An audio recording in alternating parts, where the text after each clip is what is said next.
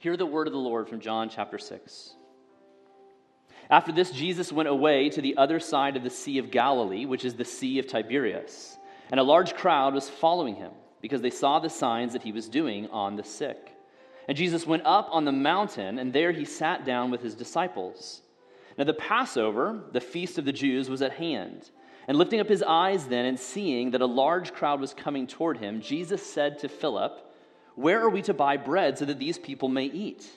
And he said this to test him, for he himself knew what he would do. And Philip answered him, 200 denarii worth of bread would not be enough for each of them to get a little. And one of his disciples, Andrew, Simon Peter's brother, said to him, "There's a boy here who has 5 barley loaves and 2 fish. But what are they for so many?" And Jesus said, "Have the people sit down." Now there was much grass in the place, so the men sat down, about 5,000 in number. Jesus then took the loaves, and when he had given thanks, he distributed them to those who were seated. So also the fish, as much as they wanted. And when they had eaten their fill, he told his disciples, "Gather up the leftover fragments, that nothing be lost."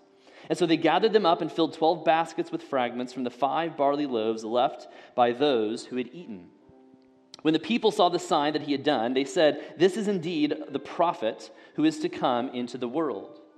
And perceiving when they were about to come and take him by force to make him king, Jesus withdrew again to the mountain by himself. And then down to verse 25. When they found him on the other side of the sea, they said to him, "Rabbi, when did you come here?" And Jesus answered them, "Truly, truly, I say to you, you are seeking me, not because you saw the signs, but because you ate your fill of the loaves.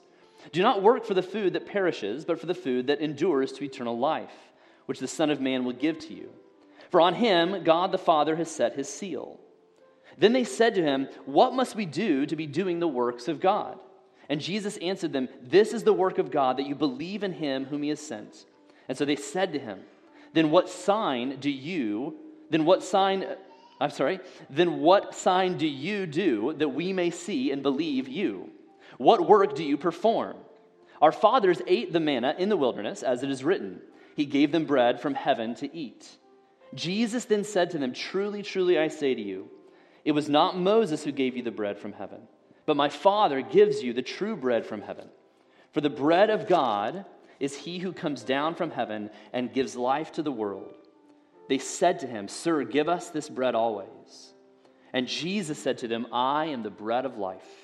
Whoever comes to me shall not hunger, and whoever believes in me shall never thirst." This is the word of the Lord. You may be seated. And as you take a seat, let me take a moment just to pray for our time as we hear from God's word together. And so let us go to the Lord in prayer.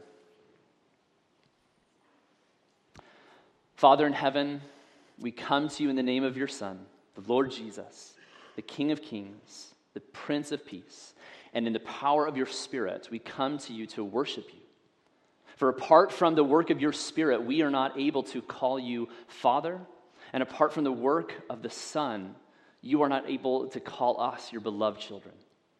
And so, Lord, we stand upon the firm and true promise that Christ is our only hope in life and death, and that he is the one that our hearts long for.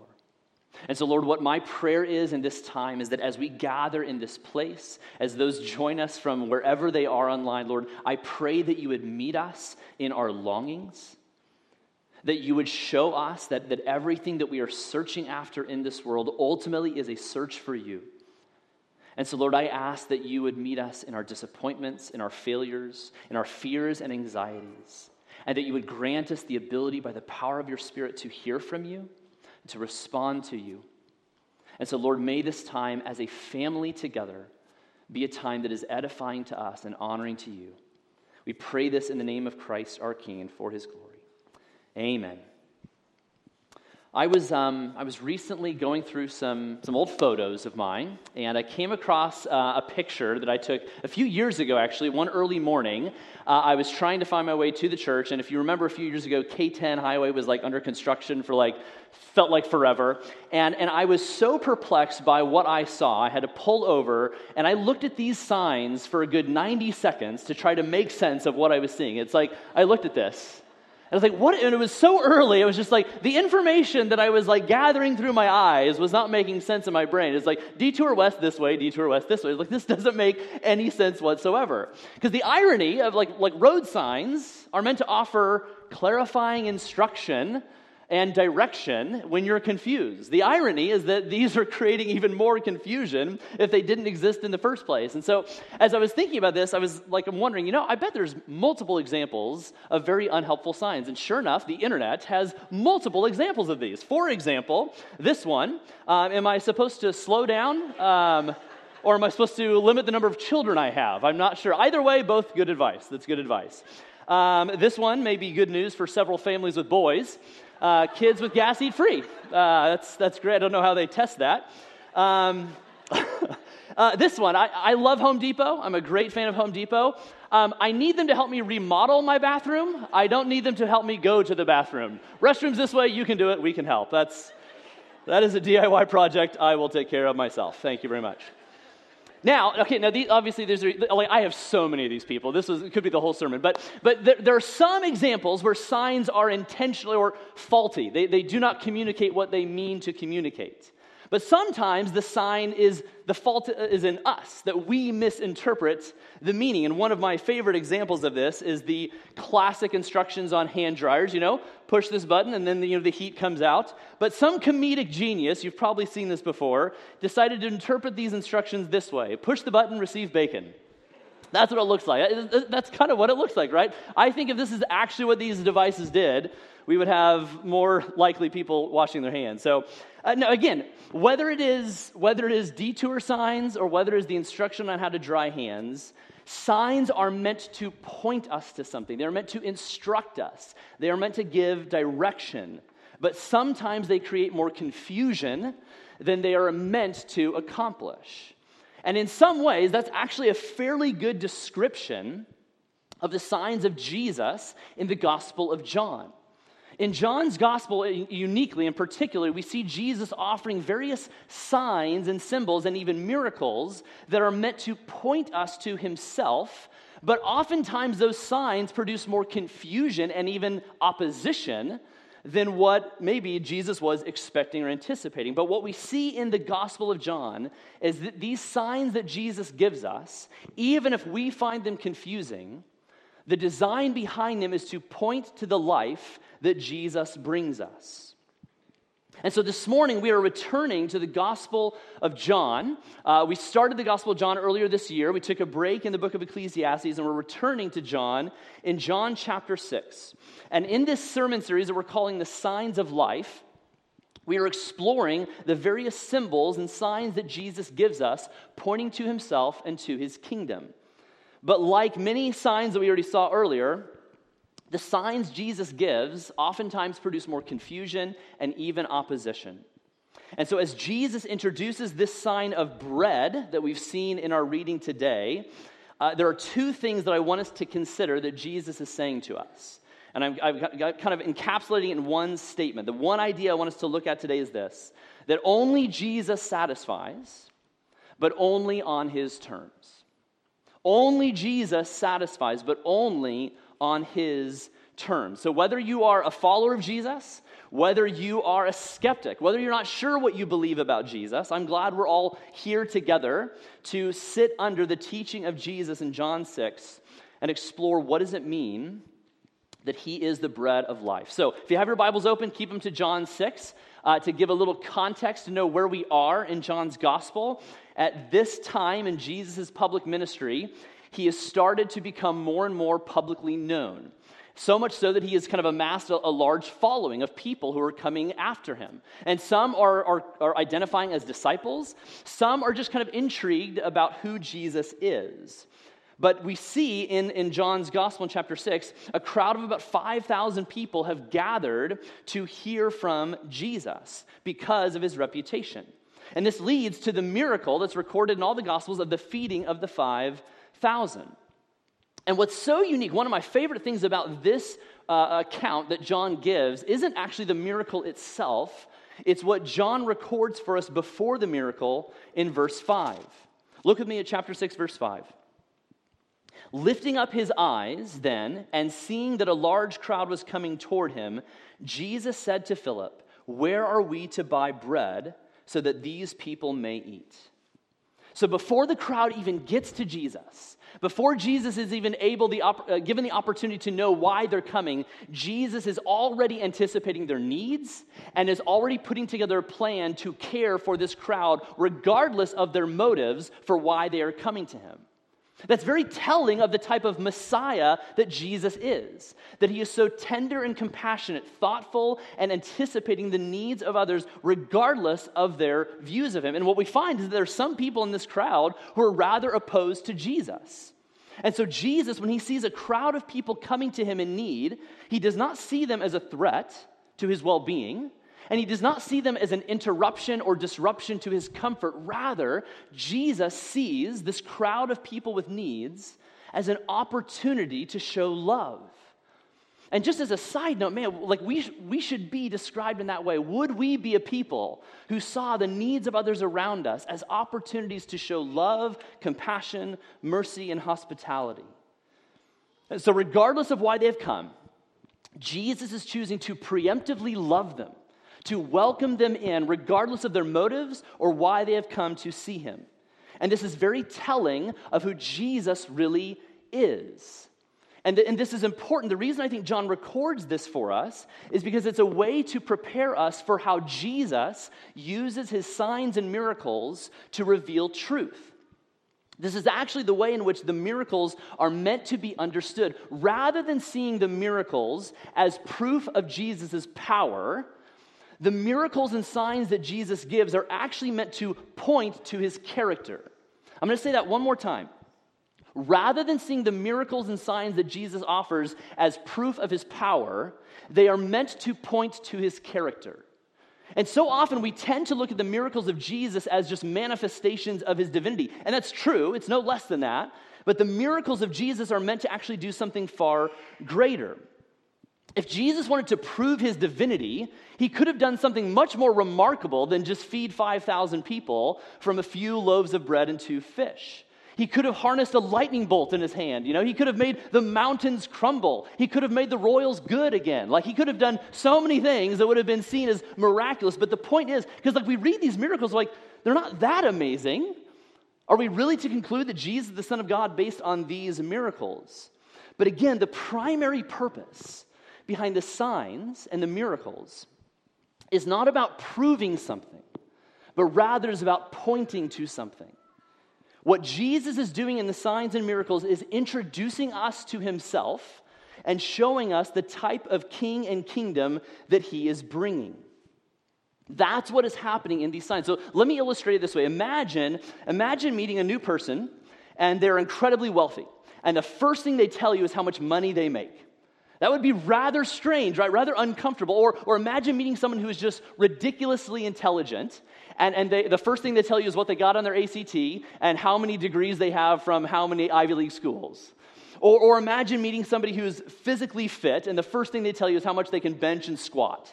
It's just that's really great, that's wonderful. What these people are doing in those moments, even if it's true, they're not actually pointing you to something good that is for your benefit. They are showing you a sign that is validating their existence. But Jesus, on the other hand, the way in which he introduces himself to us, he points us to something that points to our good. The signs that Jesus gives are meant to show us the kind of king that he is and the kind of kingdom that he is bringing. I'm going to say that again. The signs that Jesus gives are meant to show us the kind of king that he is and the kind of kingdom that he is bringing. And he is doing it for our good. There's a reason why this very public miracle that Jesus gives is about benefiting other people. But here's the thing we have to keep in mind. While the signs are indeed for our good, for the benefit of the world, they are still, after all, his signs. And so what that means is that we have to interpret the signs and miracles of Jesus in the way in which he would have them be interpreted. We have to understand his intention and design because, again, only Jesus satisfies, but only on his terms. I think we like that first statement. Only Jesus satisfies. That's great and that's true. But we must understand that we will only find Jesus to be satisfying if we submit and surrender to him on his terms. And this brings us to verse 15, which I think kind of brings all of this together. Verse 15 is kind of a strange statement, but it helps understand what Jesus is doing through these signs. Perceiving then that they, referring to the crowd, perceiving then that they were about to come and take him by force to make him king, Jesus withdrew again to the mountain by himself. Now you might see this and you're thinking, okay, so why is Jesus so resistant to the idea of being declared king? Like, isn't that kind of like the point? Like, didn't he come to be declared the king of the world? So why is he so reluctant and avoiding, very intentionally, the work of being declared king by the crowd? It's because the crowd, as you noticed, wanted to force him to be king. The crowd was wanting Jesus to be king on their terms. And so you see, at this time, the Jewish people were expecting the Messiah, whom Jesus is declaring himself to be. They're expecting the Messiah to be some kind of national, political, military leader who would come and restore the nation of Israel by defeating their political enemies, and in this case, it's the nation of Rome. And so Jesus is not coming to do that, though. He's not that kind of king, and that's not the kind of kingdom he is bringing. And to kind of bring this into the 21st century, we find the same phenomenon in our own cultural context in the church. I mean, the church is filled with people who love Jesus, worship Jesus, follow Jesus, but you also have people who would kind of expect that Jesus to be the Jesus they want. We love and follow and worship Jesus as long as he agrees with the things that we agree with.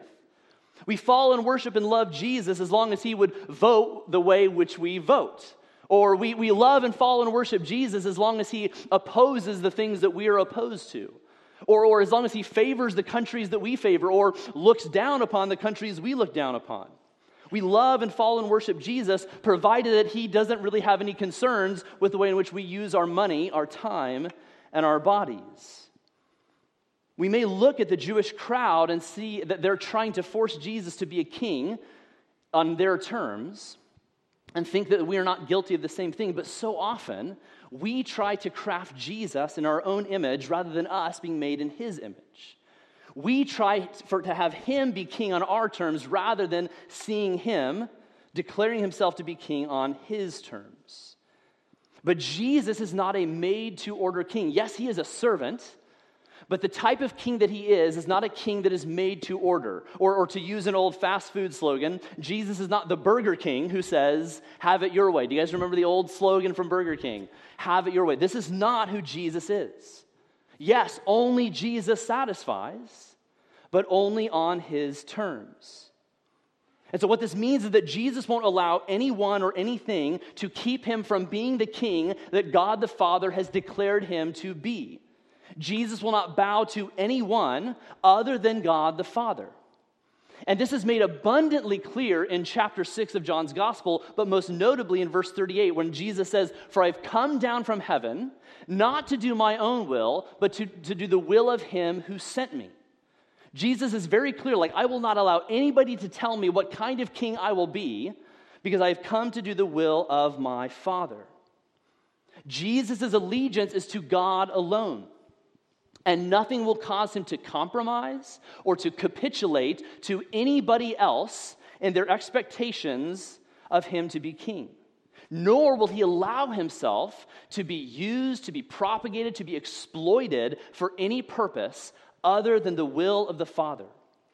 And so when we come to the signs and miracles of Jesus, when we come to Scripture in general, we must be very careful that we are coming on his terms and not our own. And this is where we see what Jesus was really getting at in the miracle of the feeding of the 5,000. The bread he offered, it wasn't just an act of compassion, although it was that. Jesus is offering bread as a way to point to the greater sign, which is himself, the bread of life.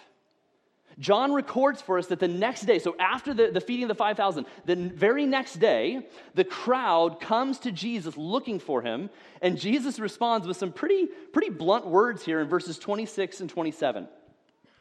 It says, 26 and 27. We read these words, Jesus answered them, "Truly, truly, I say to you, you are seeking me not because you saw the signs, but because you ate your fill of the loaves. Do not work for the food that perishes, but for the food that endures to eternal life, which the Son of Man will give to you, for on him God the Father has set his seal." So Jesus is kind of calling out the crowd, so to speak, on their motives for coming to him. He's pointing out the difference between wanting someone and wanting something from someone. I think we all know that difference, right? We all know the difference of being wanted by someone and somebody just wanting something from us. The former is sincere affection. The latter is selfish transaction.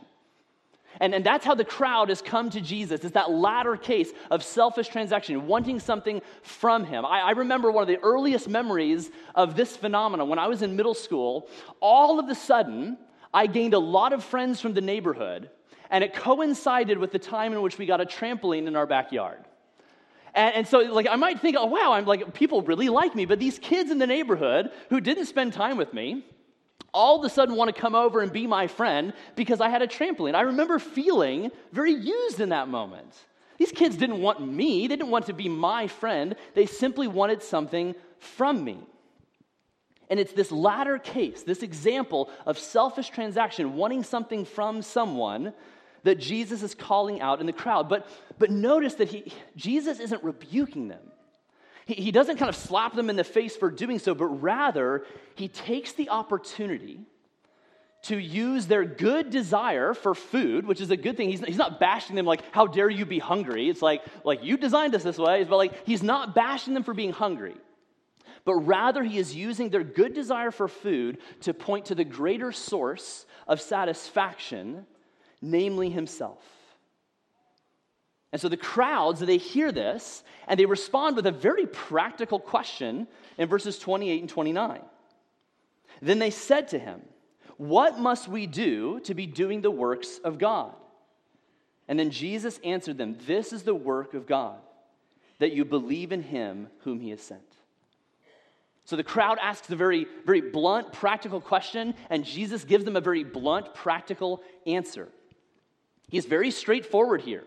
What does God want us to do? He wants us to believe in Jesus. He wants us to pledge our allegiance to Jesus as king above all other kings, but not in the way in which we want to believe, not in the way in which we want him to reign and rule over our lives, because again, only Jesus satisfies, but only on his terms. But that raises the question, then what are those terms? If Jesus is the bread of life who satisfies, and if he only satisfies only on his terms, what are those terms that we are to come to him under?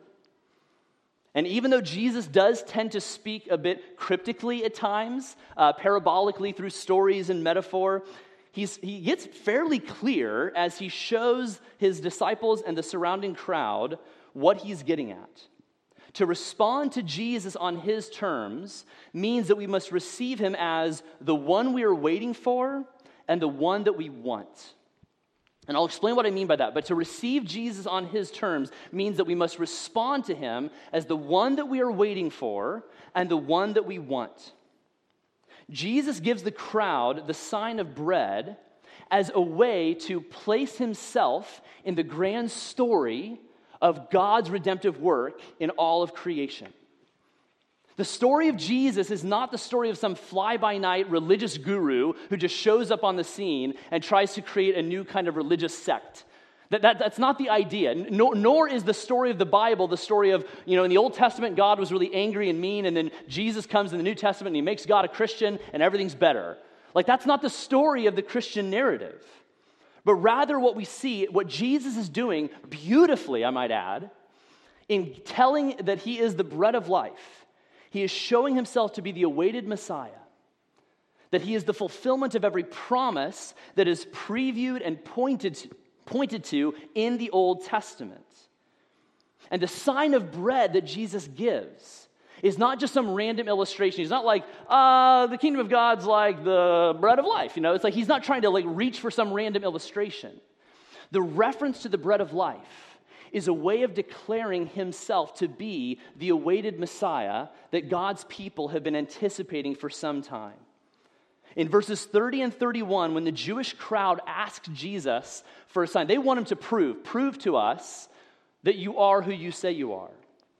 And what they ask for is a sign much like the bread that came down from heaven that was given to Moses as Israel wandered in the wilderness. And so they ask for that type of sign. And Jesus responds with these words, starting in verse 32. Jesus then said to them, "Truly, truly, I say to you, it was not Moses who gave you the bread from heaven, but my Father gives you the true bread from heaven. For the bread of God is he who comes down from heaven and gives life to the world."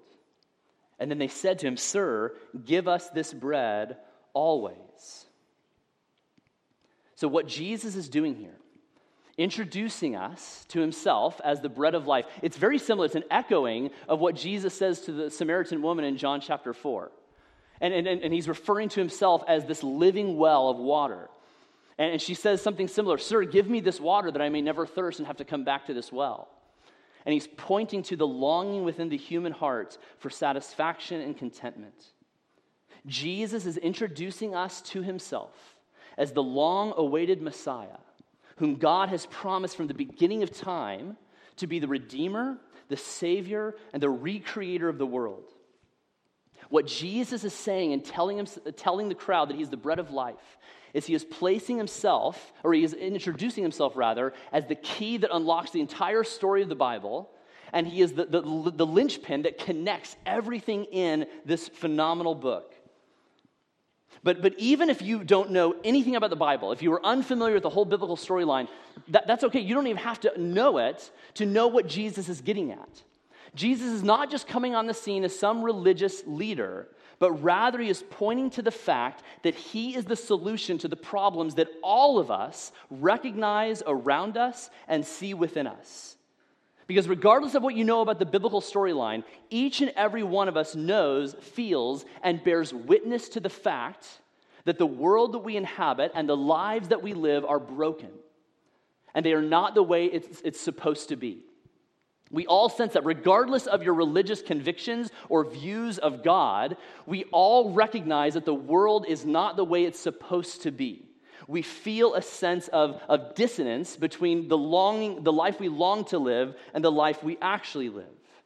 And how that undeniable feeling actually points to our unending search for solutions. And so again, whether you subscribe to the book of Scripture, to the Bible, as a plan of redemption and salvation, each and every one of us is searching for solutions. So whether it's Jesus or not, each of us is waiting for someone or something to save us, to provide solutions to our problems. We search for it in our elected officials. We search for it in medical research and technological advancements. We search for it even in the popular practices of self-guided mindfulness and wellness. And we hope that the next tech innovation or the next piece of intel or the next insight or the next political incumbent will provide the solution to the problems that we all see. But they always disappoint because none of them actually treat and address the root issue of our problem. There's something deeply ingrained in us as humans that longs for and hopes for rescue. We may not call it God, we may not believe that it is Jesus, but each and every one of us longs for some kind of rescue. And Jesus is declaring himself to be the one that we have been waiting for, who cures what really ails us and restores what truly breaks us. Again, only Jesus satisfies, but he only does so on his terms. And so when Jesus declares himself to be the bread of life, what he's saying in this statement is that he has come to nourish our broken bodies, but he has also come to satisfy our longing hearts. He has not just come to be our Savior, he has come to be our satisfier. And we see this in perhaps the central verse in chapter 6, verse 35. Jesus said to them, "I am the bread of life. Whoever comes to me shall not hunger, and whoever believes in me shall never thirst." I find it so timely that we come to John's gospel in John chapter 6, right after spending several weeks in the book of Ecclesiastes, where that whole book, if you weren't with us in the book of Ecclesiastes, consider yourself blessed. But the book of Ecclesiastes basically tells us, look, we are trying to search for meaning and significance by chasing pleasure after pleasure and finding nothing. How beautiful and refreshing and reassuring it is to go from the book of Ecclesiastes that says, look, if life under the sun, a world without God is all there is, then truly life is pointless. But now we come to the voice of Jesus, declaring to us, beautifully so, that he has come to be the Redeemer of our broken world. That he has come to not only bring us satisfaction, but to be our satisfaction. He has not simply come to bring us satisfaction, he has come to be our satisfaction. For Jesus is our Savior, but he is also our satisfier. And he alone knows what our hearts truly hunger for and long for. And until we give up on our search for significance and satisfaction in lesser things, we will find ourselves perpetually dissatisfied. As St. Augustine so powerfully declared, a very famous quote from his book Confessions, our hearts are restless until they find their rest in thee. Our hearts, that's the message of Ecclesiastes. Our hearts are restless. That's Ecclesiastes. Until they find their rest in thee. That's John 6. Only Jesus satisfies, but only on his terms. And so, church, if you have come to find Jesus as the king that he has declared himself to be, as the bread of life who satisfies, then my word of exhortation to you is to remain steadfast in your joyful pursuit of him, being yoked to him every day of your life. Receiving Jesus as the bread of life doesn't mean that we try it once and sample it and then move on. Receiving Jesus as the bread of life means that he is the source of our nourishment, of our sustenance and satisfaction. And so often our joy in Jesus diminishes because we don't know how he relates to and speaks to our Monday lives. We see Jesus as being relevant to our spiritual life, but we don't see how he connects to all of life. And this is why we need the church. This is why we need one another, not for more information, but for formation. This is why we engage and provide the pathway of the formed life. If you haven't joined us in that, it is our daily spiritual pathway of seeking to follow after Jesus, engaging in practices of study, of prayer, and spiritual disciplines, not out of a sense of obligation, but so that we might feast upon Jesus, the bread of life, and find him to be satisfying. And so if you have made Jesus king on his terms, then remain joyfully diligent in pledging your allegiance to him in thought and word and in deed. Not simply because he's the author of life that commands it, but because he's the bread of life that has come to satisfy us. But if you're not a follower of Jesus yet, if you're here and you're wondering if there is any type of solution or end to your endless search for significance and satisfaction, if you're here wondering whether you will ever have your insatiable thirst quenched in this world, if you are here and you're perplexed by the longing that is in your heart for something that you have not yet found but are convinced exists, then my word to you is to taste and see that the Lord is good. And to see Jesus not simply as our Redeemer, although he is that, but as our satisfier, as the bread of life. And even though I may not know your story, even though I may not know the things that you have pursued to find satisfaction in, I do know this, that whatever the thing is that you are aiming for, living for, and hoping for, I assure you that joy will elude you if you do not respond to the invitation of Jesus being the bread of life. And the reason I can say that is because whatever the thing is that you are hoping for, aiming for, searching for, longing for, reaching for, it didn't offer its life for yours. It didn't stand in your place condemned for you. It didn't suffer a broken body on your behalf. It did not shed its blood so that you might be redeemed and forgiven and declared God's beloved. Whatever it is that you are after, it did not secure your eternal life through defeating death by entering death on your behalf. But Jesus Christ, the Son of God, the bread of life, did all of that to the nth degree. And he lovingly and freely offers you his life as the bread of life in his kingdom now and forever, if we would declare him king, not from a place of obligation, but from a place of adoration and joy. For only Jesus satisfies, but only on his terms. Amen? Jesus did not simply come to bring us life. He came to be our life. He did not simply come to bring us satisfaction. He came to be our satisfaction. For in Christ, we find the questions of life answered. We find the promises that God brings fulfilled. We see the solution to our problems discovered and the longings of our heart completed. And we remind ourselves of what we have found in him when we come to the Lord's table, when we come to remember and rejoice what Christ has done on our behalf. For at the table, we proclaim together as one body the truth that through Christ's broken body and his shed blood on our behalf, we find life and life abundantly.